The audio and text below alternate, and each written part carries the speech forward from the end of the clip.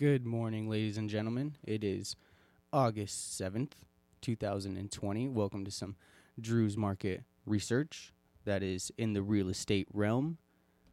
Today, I'm going to go over some fix and flip trends for September 2020. These were sent over to me by First Alliance Title. First Alliance Title is a company that is connected with York Castle Real Estate. It's our in-house. Not in-house, but they are actually in the same building as York Castle, I think, and work closely with us. Greg Parham specifically, he's done a lot of the classes I've taken. Lon Welsh, they have an awesome team up there. So first, let's dig into the Metro-wide fix and flip trends. So let's first talk about the number of fix and flips completed and sold. So recently there's been 241 completed fix and flip homes, and those are sold each quarter. The average gross margin in the past 12 months on these has been $141,000. And only about 9% of this volume is scrape/pop top. These stats don't include off MLS buy sides. Obviously, they can only do stats and information on the numbers we're actually provided. So these are through the multiple listing system that Colorado uses. So the best the best stats that we can have. Scrapes, essentially, that's when you take a home. So fix and flip, obviously, that's when you take a home, fix it up, and resell it. A scrape is when you buy a lot with a pre-existing home and you end up just scraping that home. You end up tearing that down and building a new home on it. And a pop top is typically when you have a single story building and you pop the top and add a second story to it. So overall, that average puts us to about 1,370 per year of fix and flips, which is that seems pretty decent. The highest numbers were of course, between 2008 and 2015, it looks like, where 2014, 2015, we had like 2,500 and 2,300 flips in 1 year. So those were obviously when house costs were low and you could get a nice house, a decent house, profit margin-wise for a nice value, for a nice discounted value. So the recent average days on market of the properties before the fix up was 18 days. Most fix and flips are not insider sales, so that means that they will go on the multiple listing system. Oftentimes, and we'll dig into this later, but oftentimes with fix and flips, they will stay on the market just a little bit longer and be in non-competitive bids. But the recent average days on market of the properties before the fix up was 18 days. So that's before they were bought up. The last 12 months average is 18 days, which is considerably different because actually 2013 information from 2008 to 2013 shows the average days at 51. So that's actually gone dramatically down. These listings that are fix and flips used to be on the market for quite a bit longer, and now that's been nearly, about a thirded. So it's notable. Average gross margins peaked in 2016. The past previous 24 months, the last 2 years, have not seen average gross margins over $150,000. Just in 2020 did we begin to rise again. Okay, I see. So then just in 2020, we're having those margins come back into reality. The decade started out with a bang in the non-rehabbed residential sector as well. So that just means that the decade started out with a bang in the non-rehabbed residential sector as well. All that means is that even things that weren't being fixed and flipped, just traditional residential transactions, were just going off the hook, going off. So the overall market or overall gross margin for fix and flips across basically from 2005 to now has been $146,000, and the average. That was the last 12 months. It was $146,000, and the average from 2008 to now has been $103,000. So the market, that profit margin is going up right now, which is really cool, especially as a person in the construction industry as well. So going into Denver fix and flip homes, nearly 50% of the fix and flip buy sides are purchased in under 5 days. So that's 5 days of the listing being on the market. 50% of the fix and flips are buys, which seems counterintuitive because that's pretty quick, right? And earlier I kind of said that fix and flips tend to actually stay on the market a little bit longer. But here we're seeing under 5 days, 50% of them are still going. 6% of the buy side are slow buys on the market for over 70 days on market. So that's only 6%. So that's showing that there are a couple listings that people just, they're like, hands off. It's not quite worth it. The investment isn't. So for normal flips, which means no square feet added, these quick buys have about the same gross margin as the slower buys. What this essentially means is that whether you buy quick or whether you wait a little bit to buy, you're going to have about the same profit margin, same gross margin. The data isn't as consistent for added square feet, possibly due to small sample size. So all that's saying is there's a differentiation for square feet where that correlation isn't seen quite as much. So the average days on market to sell renovated fix and flips is about 54 days over the past 15 years for the completed projects. Most recently, in the last year, it's become a seller's market, and the times have continued to decline to 23 days on market. So 54 days in the past 15 years to 23 days in the last year. So that's halved.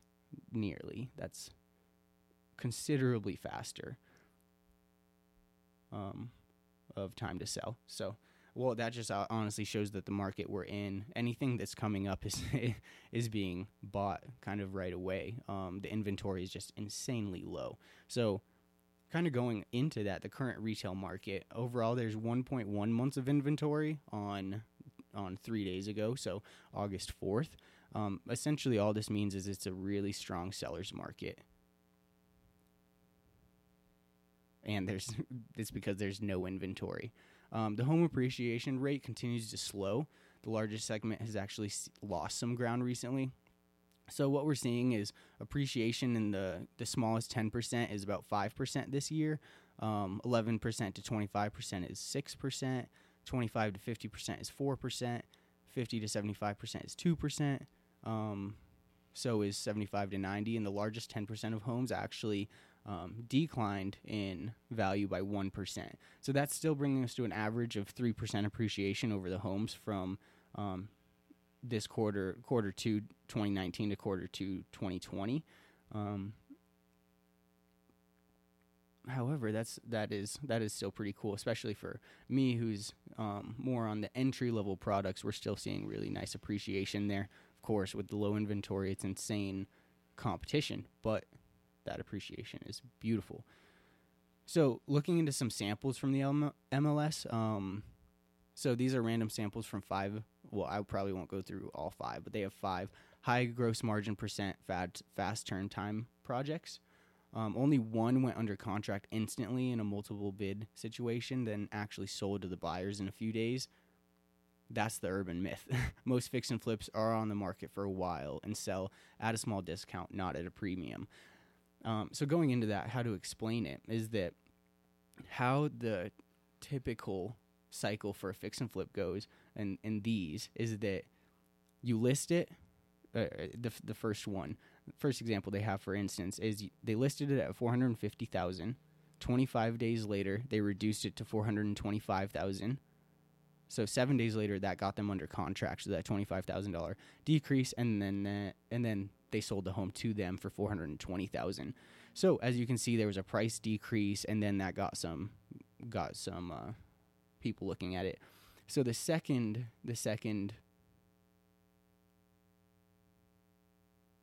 example is going to be the easiest one, where they bought it for $213,000 and they sold it for $342,000. It was listed at, well, that doesn't look right.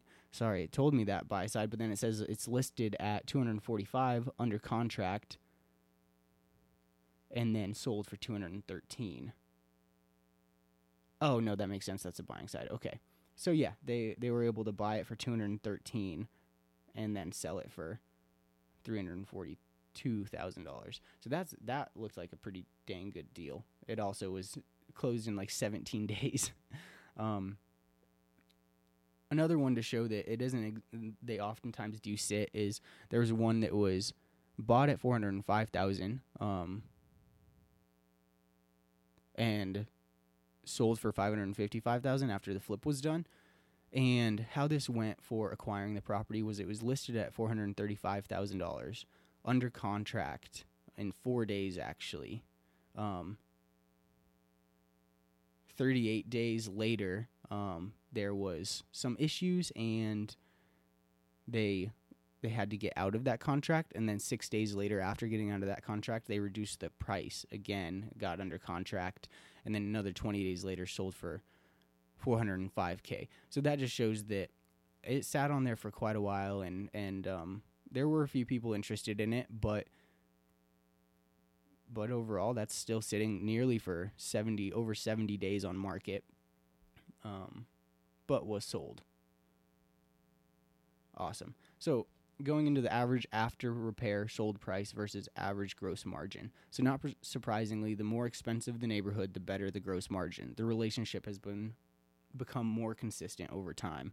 So essentially, that's just saying that building in good areas where other homes around the area add to the value of your home is helpful. Average after repair. Oh, okay, this is the same thing. So historically, neighborhoods with more volume were more predictable in their profitability than areas with fewer fix and flips. Yet, interestingly, this correlation is almost non-existent in the current market. So what that means is, usually, what we've seen in the past is if you had a and we'll touch on this in a second, actually, I think but if you have a particular area and there are multiple fix and flips in the area, like a significant amount, 5 or more, usually that typically meant that the overall area increased. However, right now what we're seeing is the more fix and flips that are in an area, we aren't seeing that as much. The price is actually going down in the gross margin area, or the gross margin is going down as the more fix and flips happen in one neighborhood. Managing the trade-off then, so more gross margin usually comes at a higher price point.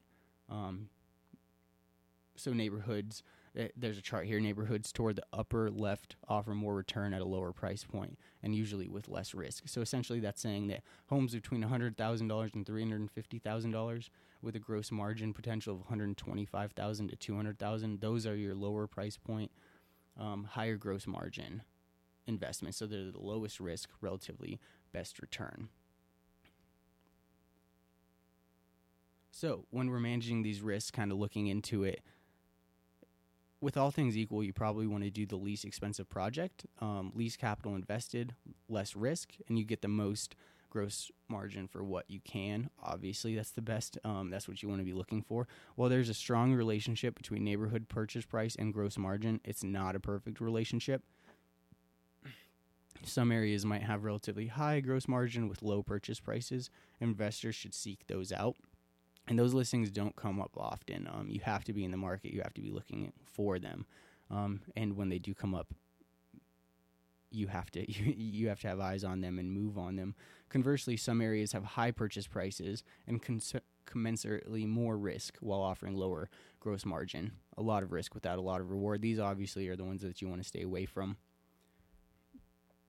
So, a few of the neighborhoods are slightly more or less desirable, but intense market competition has made them all get about the same returns. So you want to try for market performance and not try to necessarily be greedy when bidding for these projects. So at the lower end of the price range for high volume fix and flip neighborhoods, selecting the right neighborhood can have more of an impact on your bottom line. Essentially, that's just saying that, of course, you want to say something with a sold price and a gross margin that is above the average. So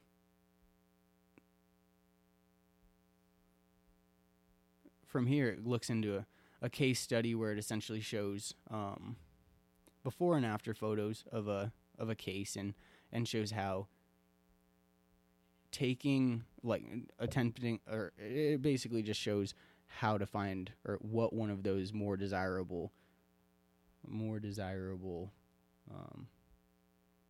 fix and flips looks like. And essentially what that's showing is they bought it in a good neighborhood that had a low price to entry, and they were one of the few fix and flips in the neighborhood, like 4 or less, and they were able to take advantage of that and get an awesome gross margin.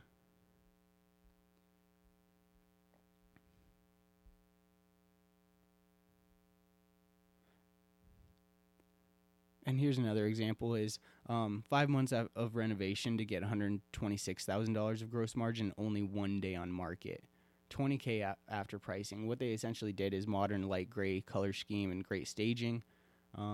It was primed for an investor, so the listing agent could have done a little bit more to save the seller some time in terms of acquisition of that property.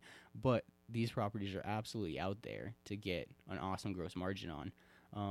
Of the 1,357 rehab properties, so this is no added square feet or no scraping, 16% of those were bought at a premium and 72% were bought at a discount, while 13% sold at list price. Essentially, what that's showing is 72% were bought at a discount. That's the vast majority of them, right? So in fix and flip industry, you do want to be looking out for those. Let's see, what else do we have? So let's go into some pop tops. So there were 125 pop tops added more than 100 square feet that were sold, and are 38% more likely to be purchased at a premium than traditional fix and flips. So pop tops are popular and go for a premium. It is less likely that pop top projects are purchased over 30 days on market, but when they are, there are significant discounts to be found. So essentially, that's what's showing that is good prospects for pop top projects. They're going pretty quickly in under a month.